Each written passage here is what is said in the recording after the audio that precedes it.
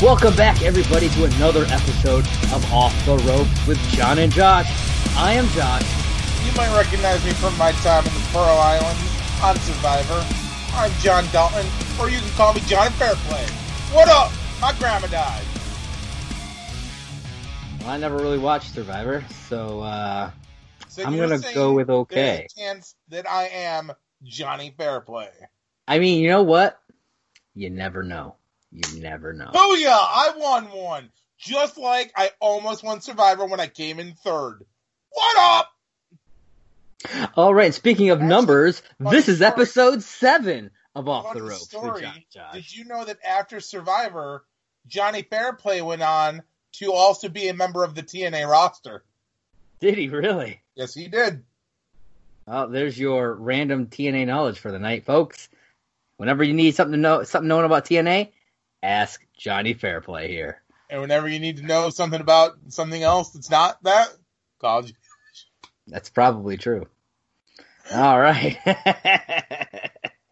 Man. It's been such a long time since we've talked to you folks. I know, right? No voice messages still. Motherfuckers. Leave a damn voice message.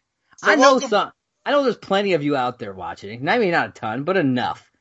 Get on your damn computer, leave a voice message. You can do it on. God damn it, it's not hard. On your phone, on your tablet, just do it. Anyways, welcome to episode 7. We're gonna get down to the nitty gritty on the who's what's news. Yeah. Josh, what are we gonna kick off the show with today? Well, I'm hoping to get your blood boiling a little bit. You know, get you eating right off the bat. Okay. So I'm going to guess. It's one of two. It's either Ronda Rousey or Shayna Baszler. Well, you are correct on one. And son of a bitch, it's Baszler, isn't it? It is Shayna Baszler. You fucking button hooked me. And Shayna Baszler blasted Becky Lynch for getting pregnant while being the champion. Apparently during a recent appearance on WWE's The Bump, former NXT Women's Champion talked about her rival star's decision and said that it's garbage. To quote, she said, "No, I think it's garbage. What are we teaching? Responsibility?" She said she had responsibilities to uphold as the champion of the division. Like, take care of your responsibilities first. Don't leave the division in an uproar and then hand your title away to whoever you feel deserves it. She went on to mention how everyone has been congratulating her on the announcement, and then claimed that it's a double standard from people saying, this is ridiculous. Everyone is like, oh, that's so wonderful, blah, blah, blah. But if that was your daughter, you would smack her upside the head and be like, you need to be smarter. It's like a double standard. So when I read this, I was like, my first instinct was like, go fuck yourself, Shayna Baszler. And maybe if you ever have a kid, I'm going to be calling Child Protective Services because you're over here slapping bitches upside the head. Fuck you. I have a daughter. If she decided this is what she wanted to do, I would be supportive. I would not be smacking her upside the head the way you fucking talk. Fuck you. What are your thoughts, John? Well, I mean, and I heard about this when it happened. I took it as a grain of salt. I'm looking at it as Shayna Baszler is super pissed off that she was getting pushed, but Asuka was pushed over her. That's because Asuka is a better wrestler than her. She can go fuck herself. I mean, you put a wet paper bag in the middle of a WWE ring, it's a better wrestler than Shayna Baszler. Probably true. I don't understand why everybody's got like all this hype for Shayna. I mean, she's decent. I'm not going to say she's a horrible wrestler. Yeah, she's not terrible, but it's not like she's the fucking pinnacle of this shit. Saying something like that is a shitty thing to say because, I mean, pregnancies happen, first off. I've known people who've gotten pregnant while using condoms. I know people who've gotten pregnant while using contraceptives other than condoms, like birth control. Shit happens. So for you to, not even like congratulate, but you're just going to constantly shit on somebody, that makes you a horrible fucking human. Like, fuck you for your opinion. And like, stick it in your non-talented asshole and go blow it out at somebody who fucking cares. Because at this point, I swear to God, like, I don't like online bullying. Like, we've already talked about this. But I'm going to tell you this. If Shayna Baszler packed her bag and fucking left home to go back to mixed martial arts tomorrow, I wouldn't fucking care. I'd care. I'd be happy. That's how much I'd care. Okay, but I mean not in the aspect of like, oh my god, Shayna Baszler left the WWE. Yeah, I really don't. I don't care. Anytime I don't see her is a happy day. I've gotten to that point. I'm proud for Becky Lynch and Seth Rollins. I mean, bringing a child into this world is an amazing thing. Yes, it's done every day, so I mean, you can't really take that away from anything. But it's their first kid as a couple, so that is awesome. And people should just be happy for them. I don't give a fuck if you aren't happy for them. You still look them in the face, put that fake smile on like this, and you go, oh my God, I'm so happy for you guys. You've got to be so happy. And then you wait to walk away, and then you go, fucking idiots. But you don't say that to their face. Yeah. I don't know if this is her, like, in character, doing a work or whatever, but I don't care if it's a work or if it's a shoot. I really don't, because it is a work, but at the same time, if it's a work, it makes me hate that character of Shayna Baszler even more. But not the kind of hate, at least in my opinion, that you want for a heel, because it's the kind of hate that makes me want to shut the TV off when she's there, change the channel when she comes on. Xbox. It's not the kind of heat that it's like, oh, I want to watch her get her ass beat. It's the kind of I don't want to watch her at all. Like, I feel like the kind of heat she's getting on herself right now could put her in jeopardy of like a real life situation of being like stabbed or shot. It could, man. It very well could, because there are lots of people take this shit real seriously, whether they should or not. Get that. I wholeheartedly understand that there are people out there who like wrestling is real to them still, whatever. And if you're just trying to get like some cheap heat, look up some classic Jericho promos, because that dude had it down. It's true. But, I mean, The Rock said it best. Shut your mouth and know your role. It's very true. All right, so our next story, and just an FYI, pretty much all the stories that we have today are kind of downer stories. I'm sorry, that's just kind of the way it is. Ooh, let me interject this sad, not so sad one that might not be on your list. Okay, go ahead. Vince McMahon went on to say recently that he sees Angel Garza, is that his name? Angel Garza. Angel Garza is the next Eddie Guerrero. Really? Yeah, he says he can see him potentially being the next Eddie. Okay. I knew you didn't see the story because it literally broke earlier today.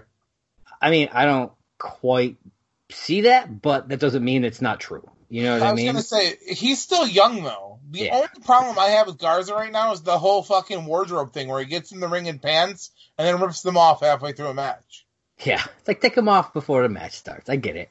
I know. That's my only issue. We talked about that. Oh, God, yeah. We were watching the pay-per-view. Opinion on this podcast a couple times. That's true. That's my only real issue with Garza, though. Like, I think his in-ring work it's potentially good. I mean, he's still young. He's got time to master this craft. Yeah, I mean, I've seen good work for him, or from him, I should say. I don't want to. Good work for him as well. It's true, from Andrade. But putting that on someone that kind of fresh into this company, dude, man, that like Eddie is literally one of the greats.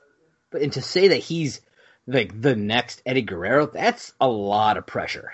Is it safe to say that if you built a Mount Rushmore of professional wrestlers, you'd put Eddie Guerrero in your 4? Most likely.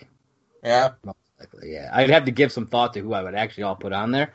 But, I mean, he would at minimum be in, like, my top whatever to who I'm going to pick. He'd be right up there in what I'm going to, who I'm going to wind up picking, so. That'd be interesting. Maybe we should do that for an episode sometime. Like, kind of like do that during one. I think that'd be neat. Yeah. Let's work on it in the off time this week. Yeah. I think it'd be interesting. All right. Our next story. AEW star Chris Statlander suffered a knee injury during Dynamite taping. She was in a tag match with Hikaru Shida against Nyla Rose and Penelope Ford. It came out recently that it was an ACL tear and that she will be out for quite a while. Now, as someone who has torn their ACL, I'm I was out for like 9 months. Now, granted, I do not have the care that someone like her would have, being in a company like AEW. No, it's not, it's not the WWE, but I guarantee you they take care of their people. Like I had to wait 2 months just to get surgery. I'm sure she got her surgery right away. That's great. So that shaves off a couple months there from what I had. She'll also probably have access to trainers and physical therapists whenever she needs them. So I'm seeing probably 4 to 6 months, probably closer to the 4, which it's not bad. It sucks, but coming from experience, the knee that I blew out is stronger than my other knee.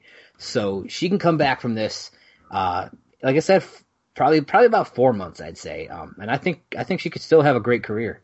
Plenty of people have blown out their knees and shit and still come back and had great careers. I mean, blown out lots of things, you know what I mean? Chris Sabin had a double blowout. He blew out one, came back, blew out the other one. Yeah. So, I mean, it happens, unfortunately, but it's not the end. But, with her and with Britt Baker out, like, they're two of the top in that division, so like, I'm interested to see who steps up, in the coming months, really, to kind of take over those spots and what will happen when either of them come back.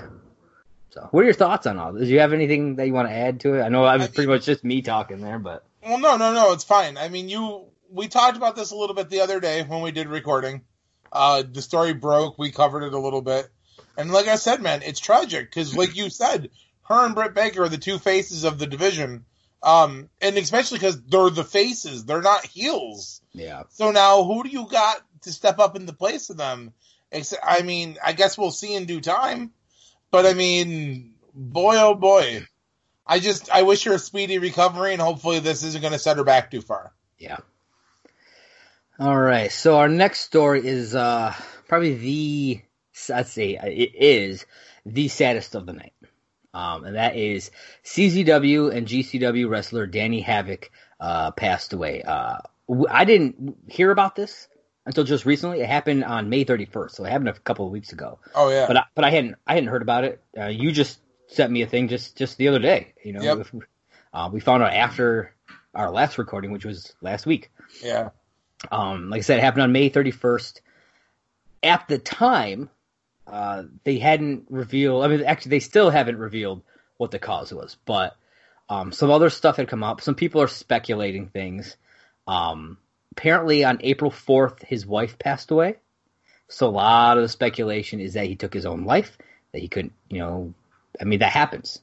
I don't want to speculate on any of that. I don't know. But I just want to say that maybe my condolences go out to his family and to his friends. He was only 34 years old, man. And a bunch of wrestlers from all the different federations out there were hopping online and talking, telling stories about him and kind of giving like their condolences as well. So, what are your thoughts? Had you ever seen him wrestle at all, or? I've actually talked to him on the phone. Oh yeah, I had the pleasure of actually conversing with him back when I was still training. Oh nice. I tried to get myself a training spot in CZW. I wanted to see if I could go down to Combat Zone, and I mean, me and you, we were still yardies at the time, and I mean, we were at that point where we were training. Me and you were getting out of the business at the time. I thought maybe if I got myself a spot in CZW, I could make a name for myself. I mean, anybody who's ever watched my wrestling, and Josh can attest to this, knows I'm not the most smart in how I used my body as a vehicle when I was wrestling. I was an idiot, for lack of better terms. I went on one hell of a hiatus of a losing streak for the longest time and literally put my body through hell just to get the crowd to be like, yeah, that guy, that Johnny Storm right there. And I mean, you accomplished what you set out to do with that. Yes. But so like I said, I'd had at least 2 phone conversations with him, and we conversated through email for about 6 months. He was very professional, understanding. If it's my understanding that most of CZW's big tournaments took place in his personal backyard. Oh, wow. Like he ran the Tournament of Death and stuff out of his backyard because they couldn't get that sanctioned in a lot of other places. Hmm. If that's to my understanding, I could be wrong, and if I'm wrong, feel free to jump on Anchor.fm and leave us a voice message and correct me, because I mean there are times where I could be wrong. It happens, people. I can't be an aficionado all the fucking time. Okay. It's true. But, I mean, for the wrestling community, yes, it's a huge goddamn loss. He has a name, and even though he was never booked by one of the big companies, his name still rippled through. Like, I know plenty of people who, the day he passed, were posting, like, oh my god, can't believe this, Danny Howe. Like, Yeah. what are your thoughts? That's just... It's always a terrible thing when you lose somebody, especially that young, but in this business, like, just... 2 episodes ago or whatever, we talked about 2 deaths. It's just like the fact that this is the kind of stuff that keeps happening is, I mean, I don't have really, I'm kind of at a loss for words just because, everybody seemed to talk so highly of him, and like I said, he was so young, he could have still had a career in a bigger company if, that was something he wanted. Who knows? He may have. Well, the other thing that sucks is what he wanted. These deaths are happening from natural causes. Mm-hmm. At least these last couple that we've talked about, plus Danny today, every one of them has an asterisk next to their name, and it's something that's like unforeseen circumstances. Yeah. It's not like it's like, they died peacefully at home because they were like 95 years old. It was their time. Most wrestlers, I feel like there's just a stigma on being a professional wrestler these days, because it's almost like, can you break the age of 35? And if you do, are you on the drugs? Are you doing something that's going to hurt your body and is going to break down? Like not to speak ill of the dead, but we all know Eddie had his demons. His heart gave out from all the years of abuse and everything he had put himself through, and it was his time. Yeah, it was like, he got clean, but the damage there was done, unfortunately. Yeah. So, I mean, it's one of those things in this like me and you, like I said, we wrestled backyards for at least 10 years. And never once did any of us ever touch drugs. We didn't need to. I mean, we were just fucking idiots. We were throwing ourselves around doing what we wanted to do. Yeah. I mean, God, if I'd have been on roids, man, I could have... I'd have been booked faster than Warpath running to save a midget. Oh, snap. And, so, I mean, there's really no good way to kind of move forward from a story like that, but I guess, luckily, this isn't a cheery story, so we can kind of stay in the mode anyways.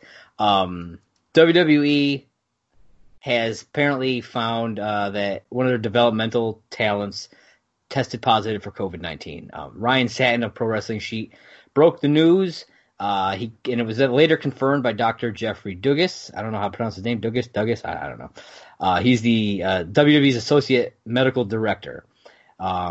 Ryan's post said, breaking, a developmental talent in WWE who was last on site at the Performance Center on June 9th has tested positive for COVID-19. All talent, production crew, and employees who were on site will now be tested. Following the results, WWE still plans to proceed with normal schedule. Then in the official statement from their doctor, it says a developmental talent who was last on site at the training facility on Tuesday, June 9th, has tested positive for COVID-19. Since that time, no other individuals that attended the facility have reported symptoms. However, out of an abundance of caution and to ensure the health and safety of the company's performance and staff, all talent, production crew, employees on site at the training and production facilities will be tested for COVID-19 immediately. Now, COVID has an incubation period of like 14 days. So let's say someone got infected that last day he was there. Let's just happen to say it was that last day. You're talking the 25th by the time, they may even start seeing anything. So it's the 16th right now for when we're recording, for those of you who are, watching this whenever. So we're talking, it's only been a week since this person, I don't know if it was a guy or girl, it doesn't actually say, was last at the training facility. And we don't know how long that this person had it and had been spreading it around. So the fact that they're still just planning business as usual kind of, I don't know, it kind of bothers me a little bit, you know? Like, if anything, I feel like the people who had contact with this guy should have a 2-week quarantine. I mean, it just is what it is, and that's how you keep things safe, because what if you infect your entire your locker room? You know what I mean? Like, I don't know. What are your thoughts on this? I mean, this is why people like Roman Reigns and Tessa Blanchard and them made the decisions they made. Yeah. This is unforeseen circumstances. I mean, it's not. And I mean, I don't know if I'd say it's unforeseen, because they've been pushing forward with having events. You know what I mean? Which I get. They've also been doing so good at also trying to keep their. Yeah, I know. You know, I mean, shit happens. Problem is, they're in Florida. Florida had a big spike recently. That's true. Because they reopened too frickin' early, and people are stupid. Well, that's true. Let's 1,000 of us. Let's all fucking go to the beach and don't wear masks. Fuck all of you people. Stupid. I mean, like I said, it's a shitty time, man. Like, this isn't one of those things that they planned on. So I mean, I think it's very smart of them to keep whoever's identity under. Yeah, I get that. You know, I really don't have anything to say about this, because like we talked about this. This wasn't something that should have happened if they would have been smart enough to have just like not run shows for a little bit. Yeah. Take the greater good and like just fucking take some time off. But of course they weren't going to do it, and we talked about this. I mean, yeah. Like I'm just kind of tired of this. They could have just taken a couple weeks off, you know, shown some old pay-per-views during their time slots or whatever. Yep. You know, I don't know. I don't know. Like I said, man, this subject has just come so beaten with the horse, man. I'm just, yeah. Yeah. All right. Is there any other news stories you would like to talk about, sir? No, actually, I mean, we pretty much, like I said, I covered the Angel Garza thing, because like that was the biggest. I don't know why I thought his name was Andrew, but I mean, yeah, I mean, it's been some shitty week for news stories. Like, there's not much going on, and the little bit that is super depressing. I mean, there was the one story that we were talking about before. Did you want to talk about that? Which one? With the guy? Oh, yeah. I mean, I don't have the name or anything, but apparently there was a situation at the WWE Performance Center where dude decided he wanted to try to work for the WWE, so he was like banging on the door, and he was trying to get in. And apparently they've had a history with this guy. Well, yeah, like this happened over the course of like a week. Apparently he went there. I've heard that I was reading that they had history even before this week. Oh, maybe. This guy trying stuff before. I mean, like, you should see some of the video they've got of him posted online. Yeah. He's literally like laying in the parking lot of the Performance Center, and he's like laying on the ground, and he's like, "Oh, I think I'm having a heart attack."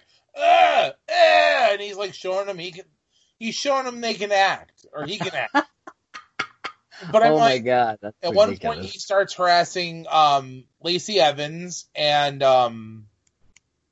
Dana Brooke, and I'm like, oh shit! Like, Dana Brooke and Lacey Evans are two of the only females in the business that I would say, if you're ever gonna fuck with them on their personal time, I probably want to pick those two. For those of you who don't know their backstories, Lacey Evans is a former Marine. Uh-huh. And Dana Brooke is a former competitive bodybuilder. I mean, pick on whoever the fuck you want, but why them? Why the two who can fucking break you in a very unenjoyable way? Like, I mean... So apparently he went back this last time, and he was, I guess Shayna Baszler just wasn't available. So apparently he went back this last time, was banging on the door and making a huge hassle, and like he was doing poses in front of the door, and he was like banging on the glass hard, and finally cops got there, and they pulled a gun, and he picked up a couple rocks and charged the cop, and the cop shot him. Jeez. And it's one of the few times where I'm going to say the cop was completely justified, because if somebody picks up a rock and charges at me, I'm taking that as a threatening action. I'm going to cap you as well. But luckily enough, the cop didn't kill him. He just wounded him. They took him to jail. Your thoughts? It's a wild story, man. It's some people are just a little out there, I guess. I'll say, yeah, a little eccentric, I guess. I'm eccentric, but you're never gonna see me like. I mean, I think the closest I've ever gotten to harassing one of the women wrestlers was the night that we went to the WWE show and I had the Mickie James Marry Me sign, and she pointed at me, and I was like, "Yeah!" And you Woo! just melted. Yeah, but I understand wanting something really bad, like really wanting something, and this guy obviously really wanted to be a WWE superstar. I mean, look, for any guy who has ever laced up a pair of boots and stepped into a ring, we have all had that fucking dream. Yeah. Not all of us go to fucking Florida and bang on the Performance Center doors being a dumbass. Now, that may have worked in the 80s, maybe even the 90s. That kind of shit may have worked.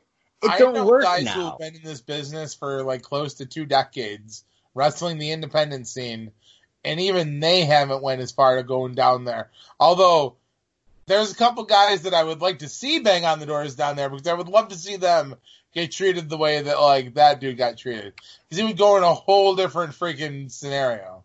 Yeah. But, so the moral of this story, kids, don't go banging on people's doors when they don't want you there. I think the better moral of the story is also don't threaten cops. Fair enough. There could have been a really peaceful ending to this where he was just like, look, I fucked up. Let me go home. Now let me pick up a rock and charge cop and BAM! And then people are like I saw comments in the comment section where people are like, oh, the cop overstepped his boundaries and shot him. Fuck yeah, you charge me with the rock, I'm gonna fucking shoot you too. I mean, I get it. And I get why people are reacting that way. It's a very charged time right now when it comes when it comes to police. And there are a lot of bad instances out there of police doing things they shouldn't be doing. I know.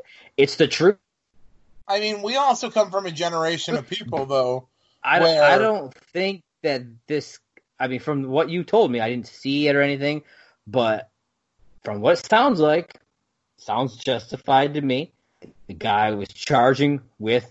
I mean, if you got a knife, they would do the same thing. Why not? You got a baseball bat, they're gonna do the same thing. So, because he could theoretically kill the cop with a rock. You can. Yep. I don't know how big the rock was, but you could. So, I mean, luckily the guy didn't die because I don't think he deserves to die for it. But yeah. Anyways. So that's it for the news today. Let's move on to talking about WWE's Backlash. Wrong. We are going to move on to talking about The Undertaker, The Last Ride. Oh, you want to talk about that first? Yeah, we get all that stuff first out of the way. Then we talk about the pay-per-view. All right. Well, then let's talk about after of The Undertaker's documentary series. 4. That's right. Called The Battle Within. This one starts out at Crown Jewel of, I believe, 2018. It was the DX versus BOD match. He talks about how it was just this match was just a mess. It was not what he wanted. And if you've seen that match, you know that that's the case. Hunter got injured during that match. It didn't look good on anybody's part. So that's where it starts. It shows that. And so this whole episode is kind of about him, like I said, it's called The Battle Within. It's about him battling this feeling of not being good enough and striving to get to a place where he can finally be proud of the match that he's in. Because of what happened there, like he beats himself up a ton throughout this episode talking about it. There's a lot of good stuff in here. You actually get an interview from 2012 with Paul Bearer outside of the makeup and everything. And I was like, because when they're talking about Paul Bearer and I was like, oh man, I wish he was alive because that'd be so cool to have him on here and talk and stuff. And then bam, there's a fucking, I was like, oh shit, they had footage. They had something that they could use. And I thought it was really cool. They had like outtakes with Taker and Paul Bearer, which was really cool. Which that's the kind of stuff you don't usually see, especially in wrestling stuff. You don't get outtakes. That's rare to ever find something like that. So I thought that was really cool. Kind of moves forward. It talks about how he went to do a signing. He's breaking out of his mold, doing stuff that he didn't do because he used to try to keep the character to the character. And so he agreed to do this signing, and without his knowledge, was booked for a show. I think it was like Starcast or something like that, I think is what it was called. I don't remember. But he didn't know he was booked on the show. Vince found out about it, got pissed off, obviously forced him to not be on the show, even though he had no plans to actually be on the show. It was just for the signing. And apparently they didn't talk for a while. I was like, I remember when all that happened nuts. too. It's like, did he really think Taker would do that? Like, I don't know. Just you would think from their relationship over, at that point, close to 30 years, because this was just a couple years ago, and right now is the 30 year, that he would know that Taker wouldn't go. If Taker was going to go somewhere, he wouldn't go to some fucking essentially indie type fed or whatever to do a fucking show, Yeah. And so then I don't know. I thought that it felt to me like Vince just had something up his ass and he's too prideful or whatever the fuck the case may be to kind of give an inch on that. Then it moves forward into WrestleMania 35. And he realizes, how much it hurt not being on the card. He's there like at the Gorilla Pit. He's there, at the show, but not wrestling. And he realizes that, he should have been there. Should have been out there. But then, he shows up on Raw, takes out Elias, and he says that this began the road to the next Saudi show because he felt that he needed to make up for Crown Jewel. And so that next Saudi show was Super Showdown. And he, like I said, he really wanted to make up for it. He winds up working with Goldberg. And I watched that Crown Jewel. I did not watch Super Showdown. I know I didn't watch it because I was not happy that they were continuing these Saudi shows. And so I was just like, fuck that. So I just didn't watch it. And seeing Goldberg smash his head off the fucking ring post and get a concussion, like they talk about it, and like I never saw that match. And watching him try to pick up Taker and not being able to, and it was nuts to see that, I could just imagine what it was like in that fucking match. And he was striving to have a good match here because of what happened before. And it, again, didn't fucking happen, and that broke my heart. Because like I said, I didn't know about that. I didn't see it. I had kind of fallen off of watching wrestling in general for the most part. And I was pretty much only watching pay-per-views, but I didn't want to watch that one. So I just didn't. And, so seeing it in the documentary really kind of hit me. I was like, fuck, man, that was brutal. And it broke my heart for him, for The Undertaker, because it's what he's striving for throughout almost that whole year, just trying to get back so he can have another match to make up for what happened, So, and there's some other stuff that happened.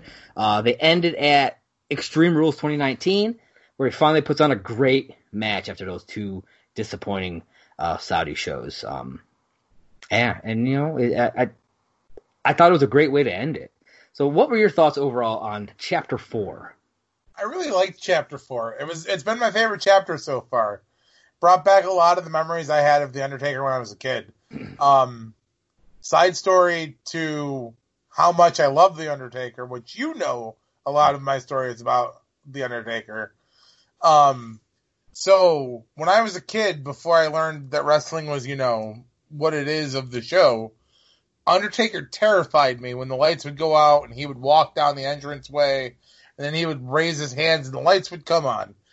And getting to see the veil pulled back during like those outtakes and stuff like that, it really showed an aspect of how much he really he cared for the character, because like he really put a lot into it. Yeah. You know, and I was like, man, like, you don't get shit like that today. Like they did the excerpt with Bray Wyatt.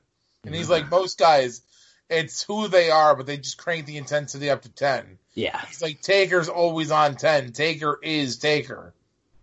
And, like, I'm just like, man, back in the day, could you just imagine, like, you're with your parents, WWE show ends, and all of a sudden you look over in a car, and there's this fucking pale white fucking guy sitting there just like, you're just like, mommy, go.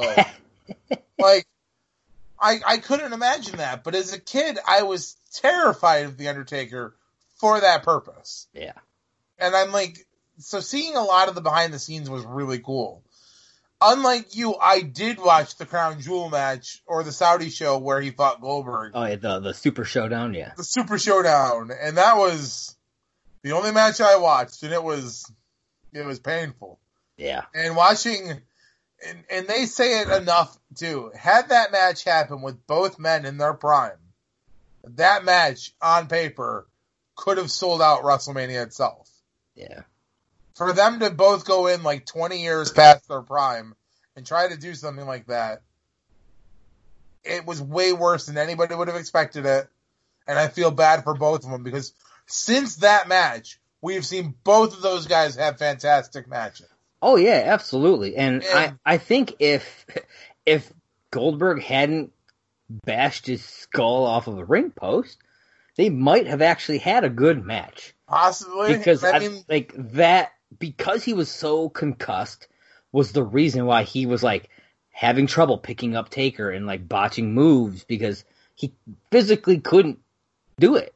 It sucks for both of them because, I mean, even Taker said it wasn't Bill's fault, it wasn't his fault, it was a combination. It just happened, yeah, you know? Yep. I mean, just fucking, it was an accident, it happened, and they couldn't just end the fucking match. I mean, they could, but I don't think Vince was going to let that happen. Neither one of them would have wanted that.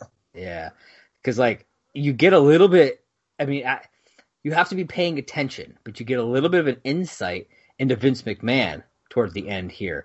When after that Extreme Rules match, when Taker says that that's it, you know, he thinks that's it and he should be done. Yep. And, you know, and Vince is like, you know, it's all about that, you know, and Taker's like, no, it's got to be about me, you know, and so you kind of see Vince only pretty much cares about the business. And you know what I mean? That's what's made it what it is. So I get that, but that shows that Vince would never have just ended that match. You know what I mean? I really don't buy it. This. I have, watching this documentary, I've seen a side of Vince McMahon that they don't ever talk about. You see the way he acts with Taker behind the scenes, and like he's all like, there is a connection there. Oh yeah, he cares about people. He does. Yeah. But I think he cares about the business more. And I'm not saying that's necessarily a bad thing. No, I think it's just the way he is as a person. I think Vince separates it. I think that there is a difference, like, not to use it as the moment that it would be. Take Over the Edge 99 as example. Mm-hmm. After Owen passed, that event should have been canceled. Yeah, exactly. But you can't cancel something like that because then you've got to start doing refunds and stuff like that. And you take that hit. You take that hit. And that's I agree with you, but that's they have more than enough money. You take the hit. I get that. That's not what I'm saying, though. That's where Vince is separated. Vince sees the business as separate from the people. Yes, he cares about the people, but like you said, he cares about the business and the money. And that's sometimes... I do, though, like I said, think he cares about the business more. And again, I don't think it's a bad thing, but if it was WWE or The Undertaker, it's WWE. You know what I mean? He's never going to not pick his company over a single person. You know, except for maybe himself, but I mean, the company will go on without him and The Undertaker, and they made that comment during the taping. And I mean, like, it's only a matter of time. I have a feeling within the next year we'll see his last match. I think that's what this is building to. Oh, I absolutely believe that. I almost wonder if that Boneyard match was his last match. Well, I was just going to say, I'm wondering if that Boneyard match might have been the last match. They kind of make an allusion to that. AJ Styles makes a comment, it's like, it seems like he wants one more match, and I'm going to give it to him, I'm going to do my best to give that to him. Yeah. So here's my question to you. What if the Boneyard match was Taker's last match? I mean, I personally think his last match should have been years ago when he still had the streak intact. If the Boneyard match was his last match, I'm fine with that. It was a great match. It was a great match. It was great. I'm not even going to say it was a good match. It was an okay. No, that match was great. Yeah. Cinematography worked really well with that. He looked strong during that. He looked amazing. AJ looked amazing. I have no problems with that. Okay. And speaking of, you talked about how, it should have ended back when he had the streak. I was reading something beforehand. I didn't put it in the news or anything, part of it, but apparently, that match with Brock, where the streak was broken, apparently that week leading up to it, Vince was going back and forth as to whether or not Taker should win or lose that match. Like one day it'd be like, okay, you're gonna retain your streak. The next day, okay, Brock's gonna win. And, he's gonna break the streak, and it'd go back and forth. I think that's kind of wild, to think about what could have been. What if he didn't lose his streak? Maybe we'll do an episode about that or something. Maybe. I don't know. That'd be kind of interesting. If you guys think that kind of an idea, doing some what ifs, is a cool idea, let us know. Send us a voicemail, anchor.fm/offtheropesjj. All right. So the finale of Undertaker: The Last Ride, Chapter 5, will be this coming Sunday on June 21st. I thought it was going to be later because I heard rumors that they were still filming stuff. But apparently they're more done than people were letting on, I guess. I don't know. So I'm glad that we're not going to have another wait. Like we had to wait a couple of weeks or whatever for Chapter 4. I'm kind of glad that we're going to be getting this. Part of me almost wishes that they had pushed it back a week and so had this episode air after NXT TakeOver and then the final after Backlash, because it seems like it would have made more sense to have them lead after the pay-per-views because you feel like you would get more views on it, but I don't know. That's just my thought on it. But so yeah, check out June 21st, Chapter 5, and we will be talking about that on our next episode, whenever that happens to be. All right, so now, John, what are we going to cover? WWE presents Backlash. That's right. Backlash. It's a pretty good show. I enjoyed it.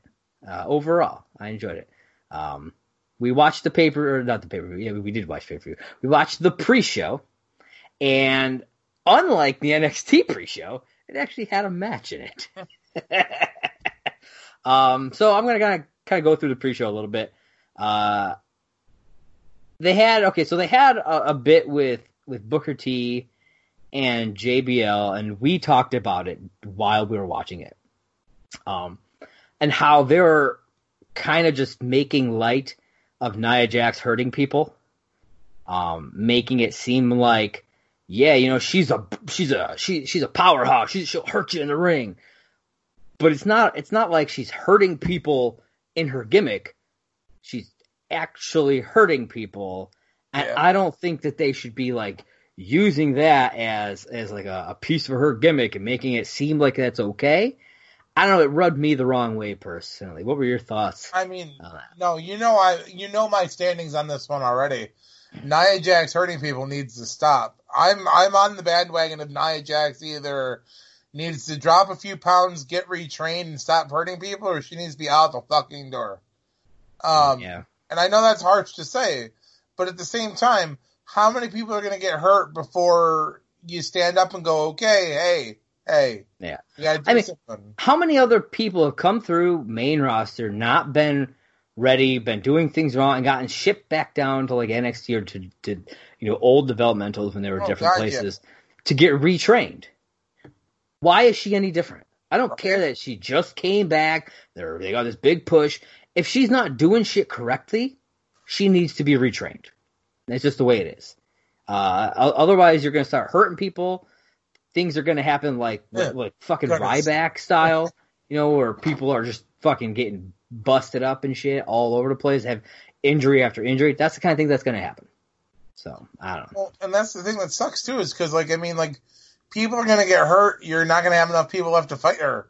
Yeah. I mean, even take away the untrainedness. Nia Jax is an above-average woman. She is an Awesome Kong style of woman. Mm-hmm. It's hard to book people against her and make it look realistic and legit because Nia Jax is a bigger person. And over the last year, she has definitely put on some poundage, and not necessarily in a bad way. But if you're going to do that, you also need to make sure that you're still working safe and that you are working smart. Yeah.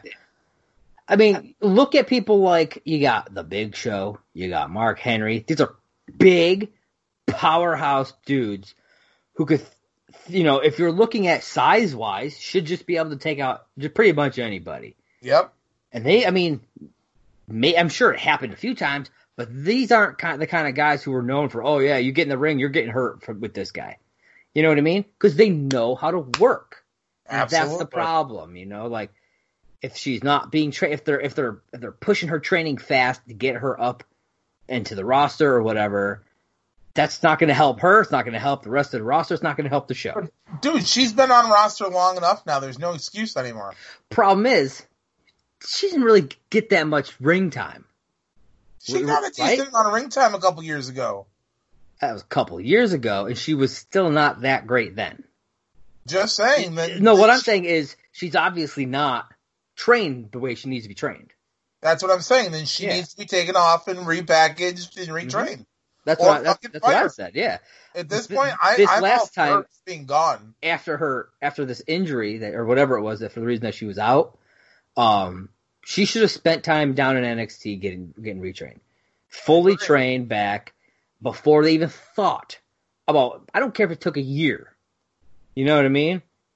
She should have been down there until she had this down pat. We also saw Christian and Ric Flair talking a bit about the upcoming Edge and Orton match from that night. But really the only thing for this I wanted to mention was that Flair's speech seemed off. We talked about it a little bit. I don't know if anybody else out there noticed this. I don't know if he had some sort of incident sometime recently, but it seemed concerning to me. Yeah, it was definitely off. It almost made me wonder if he's had a stroke recently. I don't know if he has. But it seemed off to me. I don't know. Then we got Miz and Morrison doing a music video. Tell me about this music video. How much did you love this music video? I hated the music video. Hey, oh. No? God. No? All right. I mean, I could be. I hate the fact that they are I love that there's humor from these two. Don't get me wrong. I love what they're doing. But this whole, let's turn them into musicians and make them this whatever we're doing thing, It's dumb. I mean, I'm not trying to shit on the product in an entirety, but I mean, what the fuck are you doing with them? Do you want them to be taking as a serious set of heels? Because all you're doing is making them look like fucking idiots. It honestly takes away from their wrestling credentials. I mean, I get what you're saying. I enjoy when they're kind of goofy, but I do think that they're kind of going a little far with it. Yeah, but the only problem with goofy is people get too goofy, and then you got stuff like Adam Rose where you can't fucking bounce back from it and you never get used properly again. Yeah, but I don't think The Miz, I don't think there would come a time where he ain't going to be able to bounce back from it. He's been there too long, and he has had too much going for him. Really? Yeah, because I can remember about 8 years ago, The Miz was the top of the fucking company. Yeah. There's been tons of guys who've been in this company who've been the top of the company and are still around doing damn good work. Just because you're not the champ or in the title picture doesn't mean that you haven't bounced back from something bad. I mean, I'm just saying, these guys are getting pushed down. He's still a top tier player. I don't care what anybody says. I don't know if he's top tier anymore. I don't care what you say. He is. I mean, it's an opinion thing, man. I don't see The Miz being top tier anymore. I personally don't see Jomo since he came back being top tier anymore. I don't really think Jomo is. And so I think that them as a team I think this music stuff drags them down. Like, and that's what I'm saying. They could be a much more top tier team if they just let them do that. That's what I'm saying. This music thing really takes away from their credentials. I mean, I know the WWE, because we talked about this on Sunday. I wouldn't say it takes away from their credentials, because they always will have those credentials. Okay. You know what I mean? However I mean to say it, but I mean, like, because we talked about this on Sunday, that the WWE, for some reason, isn't talking about ECW. Like, whether or not and their ECW, too. Not the original ECW out of Philly. Yeah, because they listed a bunch of titles that they were listing off title things for The Miz, which I don't even know why we're talking about this match already, because we're still on the pre-show. That's because we're talking about them and their music. But you can just talk about that part real quick. But like Jomo's a former ECW champion, let's not acknowledge that at all. Yeah. You know, let's just Jomo was gone for 10 years and okay, he's back now. Yeah. Well, yeah, I don't know if they're ashamed of their version of ECW, because it didn't last that long. I mean, but it made talent. It made guys like CM Punk and Zack Ryder. Mm-hmm. It made fucking who was that guy that oh man. Oh, what was his name? It's right on the tip of my tongue. Oh yeah. His name was Ezekiel Torres, and he was the final ECW champion. But then nothing ever happened with him after ECW went down. Yeah, well, that's true too. Yeah, but yeah, I get it. But so speaking of music, what were your thoughts on the use of the Greatest Showman music?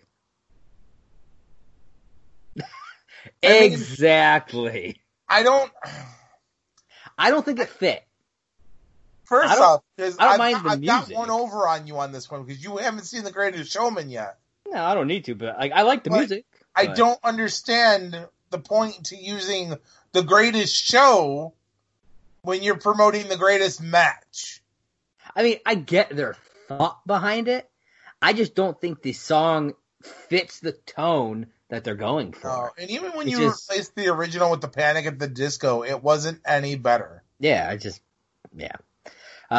okay, so we're going to move on to the pre-show match. The one and only match for the pre-show. Apollo Crews versus Andrade for the U.S. title. So this match gets started. Kevin Owens comes out before it actually officially starts, joins commentary. I thought it was a pretty good match. Apollo looked really good during this match. Kevin Owens got involved at one point, not in the actual part of the match, but I think he took out, what's his face, Angel Garza at one point. Yeah. I mean, for a pre-show match, I thought it was pretty good. I dug it. What did you think? I mean, it was a really good pre-show match. I was actually really impressed with this. Yeah. Got to see a lot of athleticism from Apollo Crews. Yeah. Got to see a lot of the really good movements from Andrade, which I have no problems with Andrade. I think he's honestly one of my favorite workers right now. Yeah. He is a tough ass worker, man. Like, he is constantly showing me he has what it takes to be singles competition, like mid-level champion right now. And I see future heavyweight champion in him. I think he's just got to figure out his niche, because sometimes some of the shit he does isn't smooth. It's not a fresh start Skippy.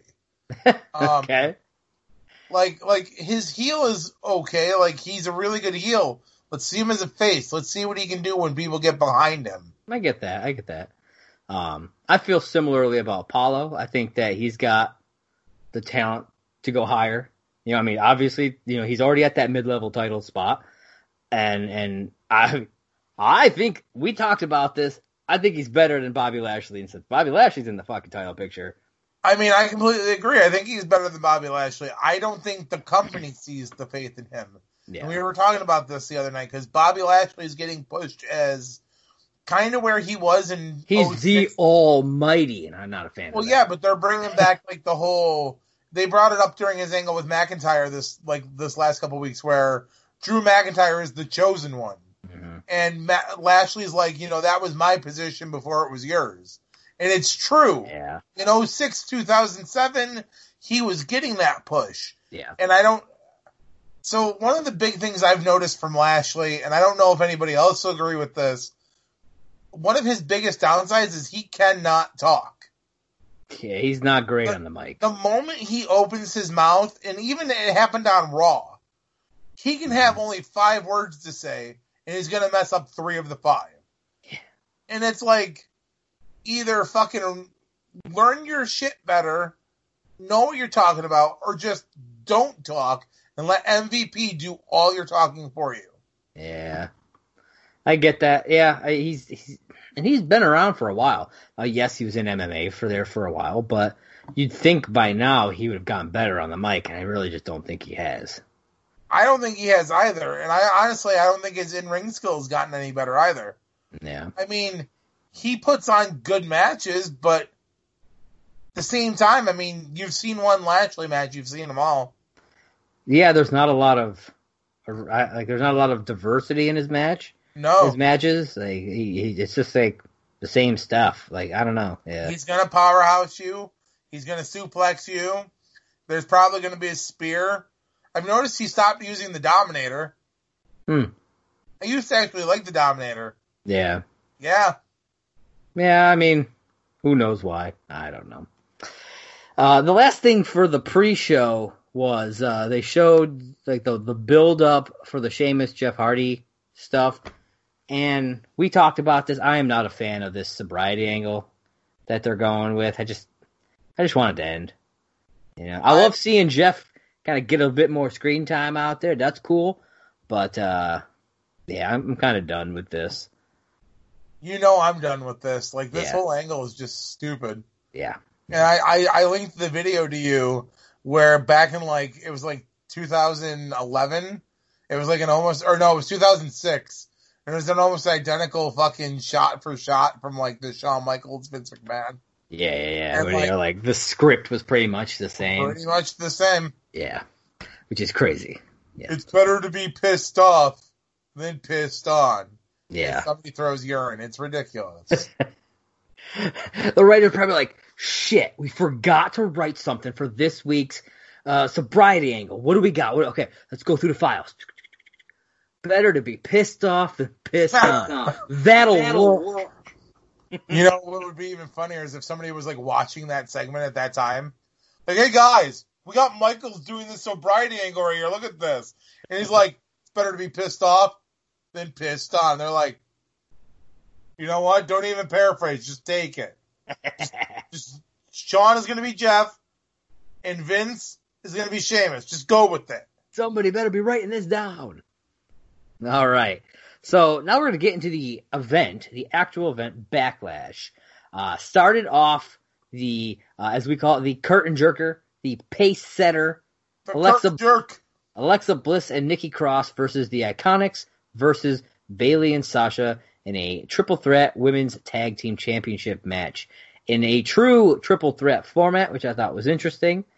And I still don't know whether or not there were actually DQs in this match. I'm not sure. Never came up. Yeah. I have to assume that there weren't, but it never came up and nobody ever did anything with it. And that would have been way more interesting if somebody just grabbed a chair, used the steps, put someone through the match needs table. Weapons, bro. Hey, if there's no DQs, you better utilize that. That's the way I look at it. See, that's the way you look at it. I disagree Stop with that statement. Leaving shit on the table, literally and figuratively. Now, if Extreme Rules would have been next month, then yes, I'd go with that. Oh wait, Extreme Rules. It is next month. Okay, then yeah, maybe. Because it could have built up towards a bigger match. Yeah. Yeah, it could maybe. I'm like, wait, Extreme Rules is coming up. Somebody pulls out a kendo stick. Are they Charlotte Flair? Maybe. And then it goes into Extreme Rules. So let's talk about this match. All right. I don't think it was as good as it could have been or should have been, especially being that opening match. You know, it's like I've always called it the pace setter. This is the match that sets the pace for the rest of the show. And if it's not an incredible match, it's going to drag out the rest of the show a bit, you know, at least until you get something that is better. And I felt that with this. I'm not saying it was bad. I still think it was a pretty decent match, but there was stuff that just, I think it was too slow at times. I don't know if the girls just weren't quite meshing for some weird reason. I don't know what it was specifically, but just like I said, it wasn't quite as good as I was hoping it to be. Agreed. I saw some decent stuff in there, but not what I was expecting from there to be 6 women in that match. Yeah. So, I mean, I don't really have a whole lot to say because I don't know. It felt wasn't the worst match of the night. Yeah, though. It wasn't spectacular. Nothing really popped out all that much. Bayley and Sasha retained their titles, so it's not like there was a title change, something crazy happened. But yeah, I know you were hoping that they weren't gonna keep their titles, but yeah, it happens. I mean, the Iconics have a title shot coming up, so we'll see. Yeah, that's true. All right, so then we got Jeff Hardy versus Sheamus. They went right into this thing, man. Started off fast, getting kind of like Jeff just showing classic Jeff. You know, just getting out there, going fast paced, doing what he's got to do. Hardy fucking winds up smashing his knee on the top of the ring post at one point. Then Sheamus botches a fucking move. Like, all kinds of stuff was going on. But even with all of that, I still enjoyed this match. I think this one should have been the opener. I think if they had switched the first 2 matches, I think the pacing would have been a lot better. Though it would have been weird having 2 women's matches back to back. They could have just switched the other one to like switch the next 2, I guess. I don't know. But what are your thoughts? Jeff Hardy, Sheamus. I know Jeff Hardy is one of your faves. Jeff Hardy is one of my faves. I really thought this match looked really good. I thought they did a really good job of making Sheamus look good. Jeff got his ass handed to him, but looked strong while it was happening. His mesh shirt got completely ripped up. I thought that was interesting. Yeah. Like you said, you got to see some classic Hardy stuff, which I thought was really cool. Yeah. And I love that he used the steps to climb up onto the barricade and run the barricade. A little disappointed in the ending because I thought with the way they were pushing this angle, maybe they were going to let Jeff have this win, but like squeak by, and like there would be the build up towards another match. Not have Sheamus literally bro kick him so hard in the face that like Jeff Hardy is no more. To say Jeff Hardy might be broken would be like an understatement at this point. Fair enough. To get that man a dentist. Yep. But I really enjoyed the match overall. Okay. Yeah, I thought I dug it. But you know, Sheamus did win. You know, sadly, unfortunately, I was hoping that Jeff would pull out a win on this one, but you know, he still looked good, and I'm excited to see what else they do with Jeff going forward. Yeah. All right. So next up was the Raw Women's Championship match, John's favorite match of the night: Nia Jax versus Asuka. Asuka working hard right off the bat, man. She wanted this win. You know what I mean? You could tell. I love Asuka. I think she's one of the best workers in the company right now. But the fact that she had to go up against Nia Jax, I do think Nia worked better than I thought she would. I agree. But she still botched some stuff, and I wasn't a big fan of that ending. Though I do feel like it helped push their feud. Oh, it absolutely helped push the feud. Yeah. I thought the ending was probably, as much as I didn't see it coming, I thought the ending was probably the best part of the match. Yeah. It was probably the best way to do it, too. You know what I mean? Because if you have Asuka win, I think that hurts the Nia's push. So I don't think they would do that. And if you have, because you know, if you're staying with Asuka keeping her title, if you have Nia DQ herself, I mean, you could do that, but I feel like they use that too much.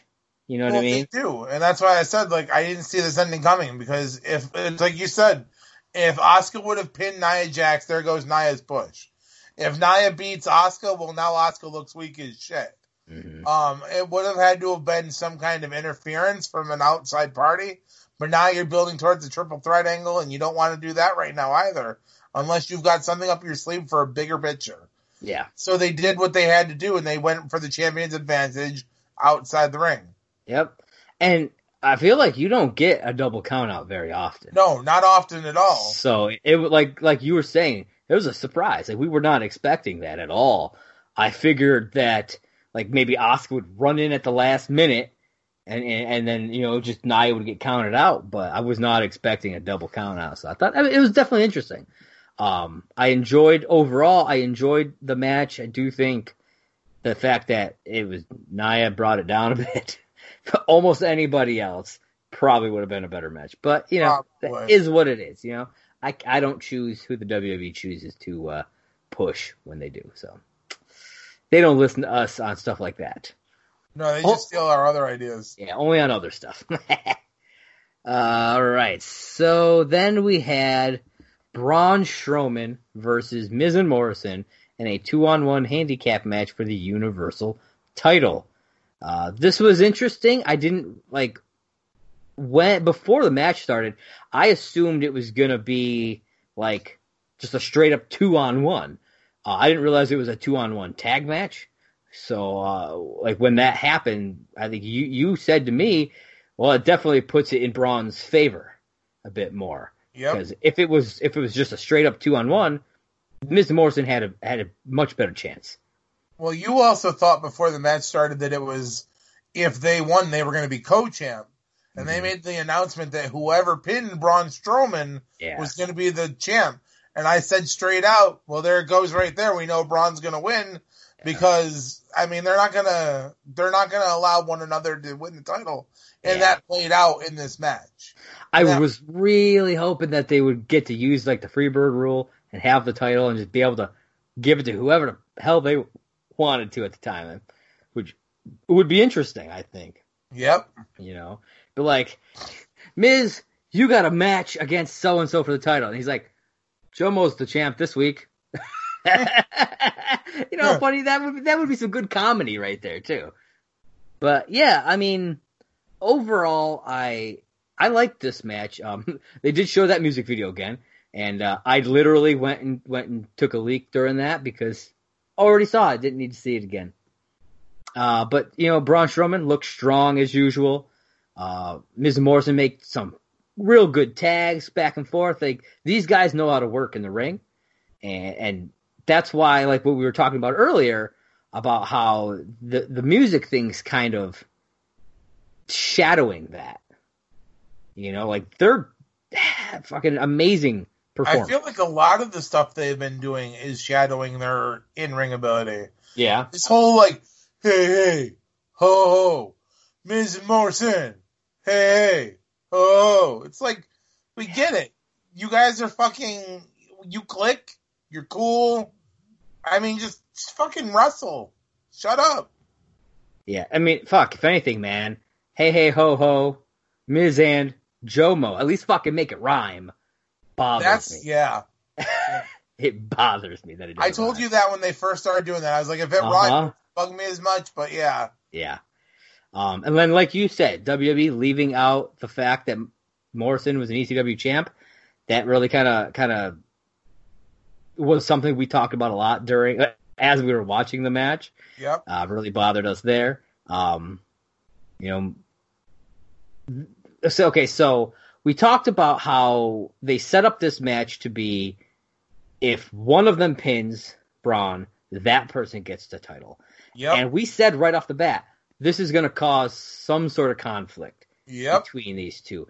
And we see a little bit of that toward the end of this match, where Jomo goes to pin Braun, and Miz slides up in there, and he pulls Jomo off. And then he's instantly like, oh, why did I do that? Oh, I'm so sorry, you know? And then he put him back on Braun. And he didn't wind up getting the win. He might have gotten the win, You know what I mean? It's very Might possible. have. You know, it was like on the 2 count that he pulled him off. So Miz very well might have just prevented Jomo from getting the title. Yep. You know? And so I'm curious what kind of turmoil is going to happen between these two. I mean, I love them as a team, and I don't want to see them split, so I'm not a big fan of them kind of putting them in that position. But, you know, what are your thoughts on that, on this? I mean, if they're going to split them, I don't want it to get drawn out. I want to see it just happen. Yeah. If you're going to keep them as a tag team, then you need to have there be like a moment where Miz is just like, look, dude, like, and like, it doesn't have to be like one turns on the other. It could just be Miz being like, I missed my glory days of being the WWE champ, man. I really wanted that belt. And Jomo could be like, that. I mean, Yeah. And Jomo could be like, dude, I get it. You were somebody once, but now this is who we are. If we're going to take down Braun Strowman, we got to work together, bro. Hey. I really like that, actually. I think that would be a great way to do it. And I mean, you know, WWE loves to do their like backstage segments and shit, and that would be a perfect one to have to kind of show that they're still a team, that they're still cohesive and on the same page. Actually, I really like that. Bravo. Thank you. So yeah, Braun Strowman won that match, obviously, kept his title. So I'm interested to see if we get more in like just like, I don't know if you call it a feud. I don't know how long they've been doing this, but if we get to see more of that, well, we'll see. All right, next up is Drew McIntyre versus Bobby Lashley for the WWE Championship. All right, again, Bobby Lashley, he's all right. But problem is, like Nia Jax, still botches things, man. You know, at one point in the match, he had what did he have him up? Was it like a jackhammer type of a position, something like that, where Lashley like lost his footing and drove McIntyre's head into the floor. Oh yeah, and it looked sick.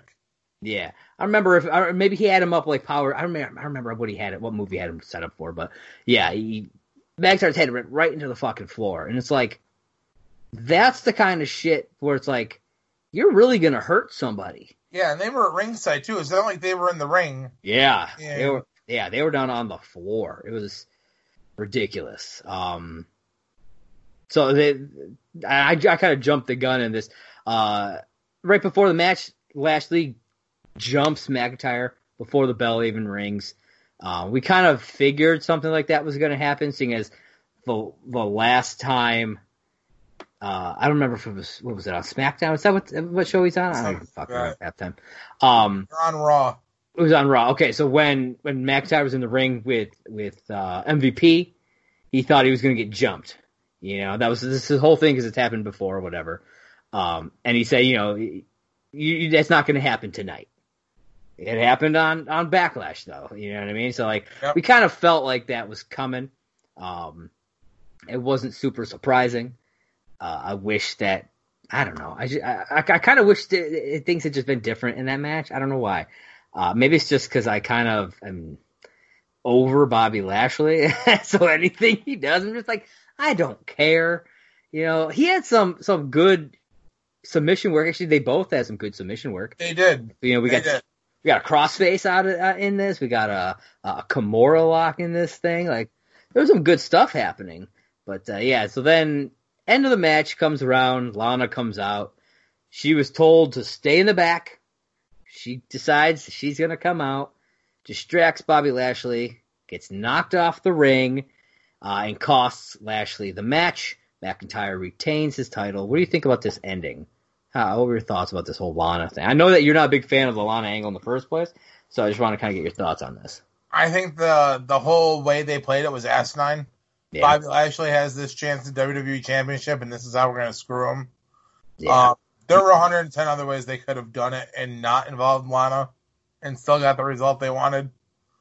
But for those of you who watched Raw, there's a reason why they did it. Yes. Yeah. And I get why they did it. Again, there were other ways they could have went about it. Yeah. And still got the same result. Yeah, maybe.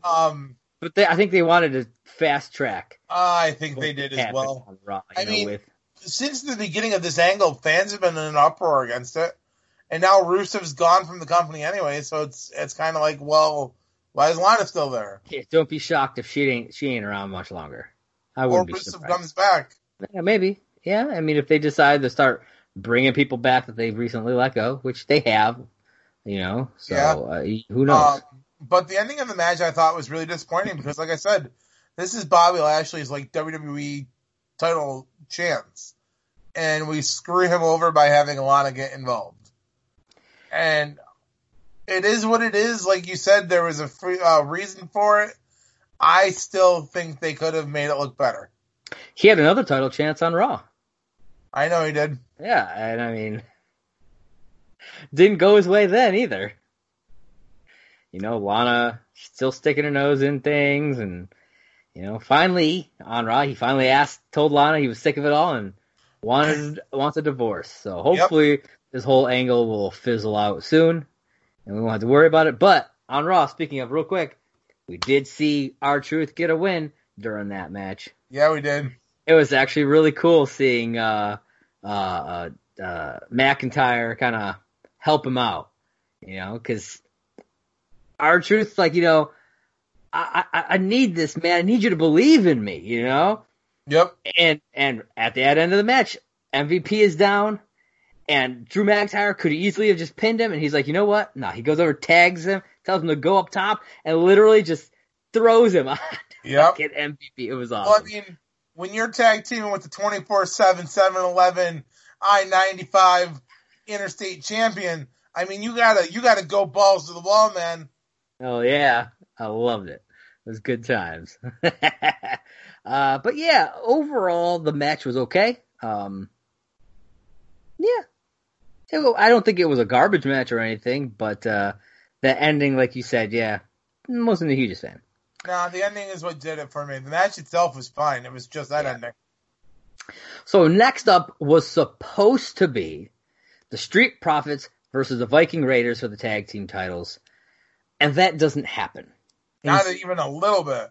Instead, we get both those teams outside brawling, and they start off in like the parking lot. They smash Braun Strowman's car and take off, and they start fighting inside. They grab like fucking golf clubs and shields and a bowling ball, all kinds of stuff. It's just, I don't know, this whole thing was nuts to me. There was some cool stuff in it, but in some at least borderline racist stuff. And I don't know. I'm a white guy, so maybe it's not considered that. But I was a little uncomfortable watching the whole Akira Tozawa stuff with the motorcycle riding ninja thing. I don't know. It seemed a little to me, but whatever. I'm not Asian. I don't know if that's offensive to anybody else. It just felt a little uncomfortable to me. What are your thoughts on this whole thing? We'll kind of, if there's some stuff about it you want to bring up specifically, we'll kind of go. There's so much fucking stuff that happened during this thing. It's ridiculous. All right, so let me just say like this. I'm going to keep it short and sweet about this match. I thought it was very entertaining. Yeah. I was very disappointed to not see the tag team titles defended because I was looking forward to that match. And I know it sounds really dumb. I really thought that would have been a good match, though. Street Profits, Viking Raiders, they've been putting on these I can do anything better than you things. I thought it was going to be good. And then we get the shit fest we got, which wasn't a bad shit fest. It wasn't like you drank the water in Mexico and you needed to be in the bathroom for 3 days. But it definitely wasn't like it wasn't what I was expecting. Like, yeah. And I can't even describe it. But then, like you said, then you get like the whole racist part to it, like towards the end where. Well, it was like it was kind of like in the middle. Yeah. It's like because then it keeps going, and then they bring it into Raw. Yep. Which I don't know. Well, that's the thing. So like, obviously there's no kayfabe anymore because like moments after Backlash went off the air, there are already reports coming a bit about the 7'5" black guy under a mask. Yeah. And he's an NXT talent and this and that. But I'm like, Okay, so Tozawa's like obviously of Asian descent of some sort. Well, you can tell the giant ninja's a black guy. Well, yeah, but I mean, he's a ninja who's not doing shit. Yeah, he just stands there. He reminds me of the Great Khali at this point. Like, Does, yeah. I'll And take my paycheck now. And who knows? I mean, maybe he's a good wrestler. Because I have no idea who this guy is. So. I have no idea who he is either. But I'm just at this point. I'm just like, this storyline is dumb. Yeah. That's all I'm going to leave it at. I don't want to talk about it anymore. It was dumb. Well, I mean, there are a couple things I still want to cover in it. So like the whole thing comes from all this, I can do anything better than you stuff that they've been doing with the Street Profits and the Viking Raiders. So I get why they wanted to. Let's put it this way. I kind of get why they went this route, because if they had a straight out match, then there's going to be a winner, most likely. I doubt they'd do 2 double countouts in the same night, but they might. But I doubt it. So I feel like they want to keep things going with them, the back and forth. This also introduced them, the 4 of them working together as what they call the Viking Profits, which comes back up on Raw. When Tozawa and all the ninjas come out, they have to join forces yet again to become the Viking Profits and take on all these ninjas. Which it was so fucking stupid. It is so stupid. There was some funny stuff, like the bowling ball thing was funny in concept, but me and you did it way better.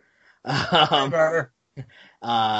Then they did fucking, I think it was Ivar, whatever the fuck his name is, using the Force to grab a turkey leg. It was stupid but funny at the same time, if that makes any sense. And then they wind up in a fucking dumpster. Now, this was kind of where I have a little bit of an issue with this whole thing, because as I look up stuff online or whatever, I keep reading, they're like, oh yeah, they missed their match and that's why it didn't happen. But they're in the dumpster and the ref comes out and says, your match is about to start. And then within a minute or two, they're out of the dumpster and it's over. Yep. So if their match was about to start, why was it canceled? Why couldn't they ran in the building and had their fucking match? I don't understand. Yeah. Like it really bugged me. Even as the next match was starting, I'm like, what the fuck? It was still bothering me that they promoted this match and then said, fuck you guys. You're not getting that match. You're going to get this fucking stupid, fake fucking thing that we're just going to put together. There's going to be a fucking tentacle in the dumpster. What? Like, stop. It really, I don't know. It bothered me. Like I said, it was fun as just a thing, but it bothered me that they substituted that for the actual match. I don't know. I don't know if you felt that way, but that's how I felt. I mean, like I said, I was very disappointed. I was looking forward to that match. Yeah, absolutely. They could have done some good stuff, but no matter what, we got to end the night on a pretty damn good match. I'm not going to say it's the greatest wrestling match ever, because I don't think it was. And not for any fault of Edge or Orton, because they put on a fucking clinic during this thing. But there's some other stuff that we'll get into. So yeah, as you can assume, next up, Edge versus Orton in the greatest wrestling match ever. Apparently this match... the greatest show! Apparently this match was filmed a week prior on June 7th. I don't remember. I don't know if NXT TakeOver in Your House was filmed live, but if it was, then these were filmed on the same day. I don't know. So they were really trying hard to push this greatest match thing throughout this. Oh whole yeah, thing, yeah. With they got fucking Fink, using his voice, the voiceover. They had the ref in the blue shirt, the MSG mic, the lighting, everything. They had this weird fucking they utilized some cinematic and they used some weird fucking camera angles for like fake shots, like underneath the tie-up. Like, obviously there's not a fucking camera in the ring underneath them, so they obviously had to film that separately, and it bothered me. Yeah, you know that. I was Oh, talking yeah. about it throughout the whole fucking thing. And then they added fake crowd noise, which I saw a lot of people were like, "Oh yeah, I loved it. I loved it." I'm just like, "Really?" Like if it was actually a crowd there and I could see that there was a crowd there, cool. But every time I heard the crowd and the murmur from the fake crowd, I'm like, "There's not a fucking crowd there."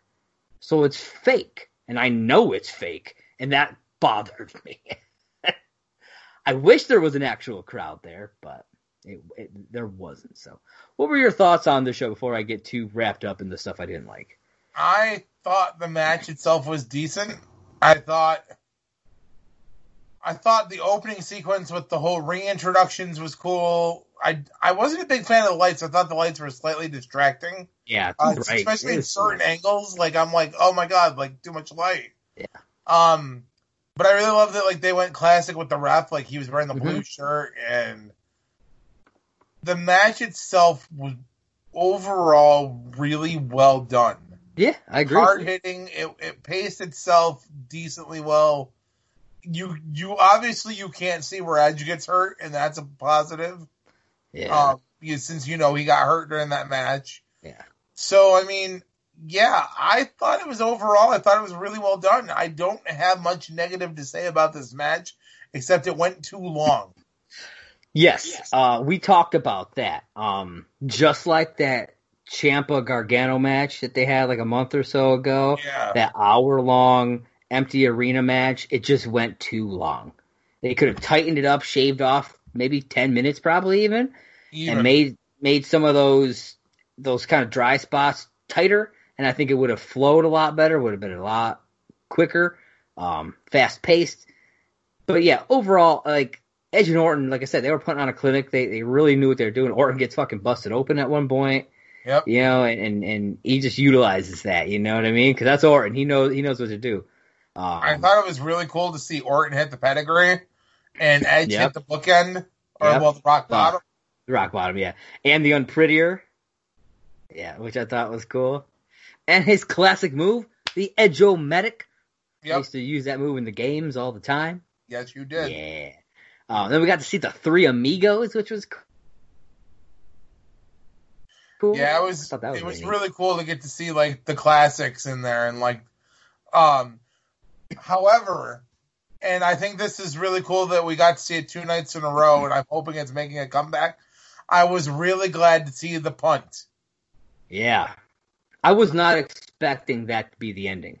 Like, I remember saying to you, man, they really got to hit the ending hard. You know what I mean? And that happened, and then it was like 1, 2, 3. I was like, what? Yeah. Like, I almost missed it because, like, I was getting ready to say something to you about the punt because it was something you had been hoping for. Oh yeah, as we were watching it out. Yeah. I was like, I hope we can see a punt in this match. And I was about to say something, and then they counted 3. I was like, wait, what? It blew my mind that that's how they did it, but it worked, and it set up real nice for the next night, for Monday night. Oh yeah. But I mean, I'll talk about that in a second. But yeah, I dug this match quite a bit. And part of it, some of the extras that they did with it, not so much. Mainly just the certain camera shots and that crowd noise, really. But overall, yeah, I thought, honestly, I think it was the best match of the night. I would agree with that one. I would definitely agree with that one. Which I guess is good that your main event, you know what I mean? It's probably a good thing to have your main event be the best match of the night because it ends it strong like that. So, but yeah, like I said, this led into Monday night where Christian trying to defend Edge, who's now injured and out for who knows how long, decides that he takes Orton's challenge to an unsanctioned match. And this was... Did you happen to watch it at all? Did you look up... I did. Okay. I did. I was really disappointed with the ending. Super quick. Flair gets up in there, hits Christian in the balls with the uppercut, and then fucking Orton with a fucking punt. And that punt looked just as vicious as the one from the night before. And just all the stuff that he said to Christian, you know, just like the concern, but like seriousness of it all. I really liked. I didn't realize Orton still had that in him. Like, acting wise, I guess you could. That's what I was gonna say. I really liked the after the punt because he's like, I didn't mean to do this to you. You did this to yourself. This isn't what I wanted for you, Christian. I wanted this to be different. Yeah. And I'm like, yeah, fuck yeah, because it kind of reminds me of what Seth Rollins is doing. Yeah. But it's almost like he's showing Seth Rollins how to do it better. Like seriously, yeah. That was real good. And if you guys haven't seen the clip from Monday night, go watch it. It's worth it. It was good, man. Good. No, it was amazing. So that is Backlash. We covered most of Raw too, sadly. Yeah, they have bits and pieces here. One little thing on Raw that I thought was cool was the whole Dominic and Ray. I thought that was really cool, man. I hope we get to see more of Dominic. Well, rumor has it he's gonna fight Seth Rollins. Yeah, I'd be down with that, man. I'd be down with that. Yeah, that'd be sweet. Maybe get some Dominic and Ray tag matches here and there. That'd be kind of neat too. I'd see father versus son. Ooh, look at that. I dig it. So we already said what we thought our favorite match of the night was. What was your least favorite match? Bobby Lashley versus Drew McIntyre. Interesting. Why that one specifically? I expected that match to be harder hitting. I expected it to go longer. I expected it to be an actual, like, a fucking fight, not what we got. And I definitely didn't see that fucking ending happening. Yeah. So I'm very disappointed in that match because that match had potential that, like, that match could sell out WrestleMania on its own if it's booked right. And both of those guys are in their fucking prime. So there isn't a reason why they shouldn't have been the second to main event and have like a good 35 minute time slot. I agree. Absolutely. And then like I said, then it gets muddied down at the end where like MVP's like trying to tell Lana she shouldn't be out there and she tries to get in the ring and then, Lashley gets pushed into her and then she falls and he turns into the fucking Claymore. It's like, come the fuck on. Like, this is for the title. Like, either it should have ended in there was a couple matches throughout the night where we were talking about how like Killer Cross and Ciampa could have taken notes from it because like it's how you make people look strong instead of the way they booked it.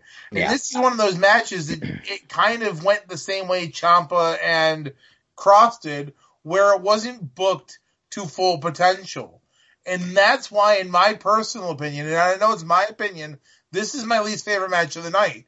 Because it had potential to be great. That could have been the match of the night. And instead, they're like, well, let's have MVP out there. Let's send Lana out there. Let's have Lashley get really gassed and miss a few of his spots. Yeah. I was originally going to go with a different match, but you just swayed me to this one being... Okay, so what was your original opinion going to be? Well, I was torn between either the Nia Jax match or the not really match of the Street Profits, but I wasn't sure if I could count that because I guess it wasn't technically a match, but it was. I don't know. But then I told you. You sold me on this, man. Listen, everything you said, I'm just like, you know what? This was the worst. Like, maybe I had blinders on because of how much I like Drew McIntyre and was like really pumped to see him just do his thing in the ring, because he's great. Oh, he is. But yeah, I think I have to agree that it's that Braun or that Bobby Lashley match. Yeah, there's just too much that shouldn't have happened or that could have been done way better. Yep. Missed opportunity is a perfect statement for that. Yeah. Yeah. You know what? You sold me on it, John. You sold me on it. Look at you selling me on shit. All right. And who do you think was the MVP of this match? And if you say MVP, I'm going to shake my head at you. Of this match or of the night? Oh, of the night. Sorry.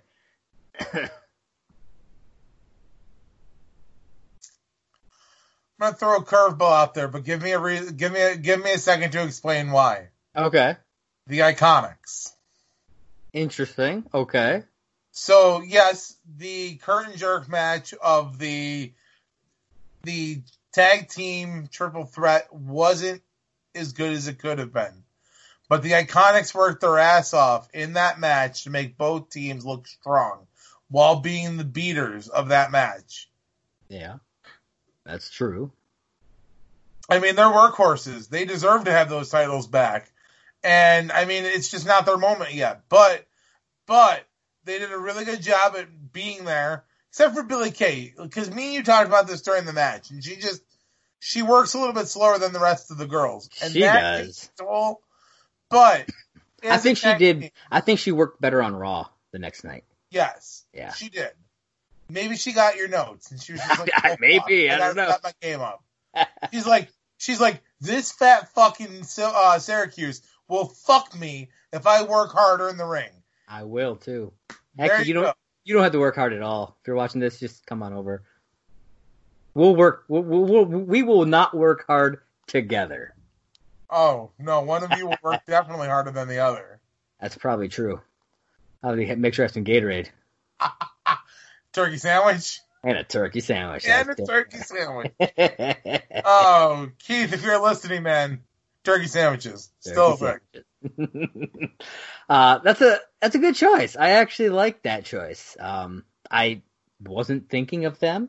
No, you didn't sway me like you did the last time, but it was good. To the dark side.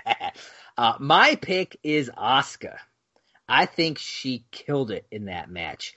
And we've said what we've said about Nia Jax and how much not the biggest fan. She still worked her ass off and made herself look amazing, even with her. Oh, absolutely. And I won't take that away from her. I think that she put on the best performance of the night to me. That's just, again, it's just an opinion, people. Don't send me death threats. It's just an opinion. But yeah, so the Asuka is definitely my pick for that. So that's fair. What would you give Backlash 2020 overall out of 5 boots?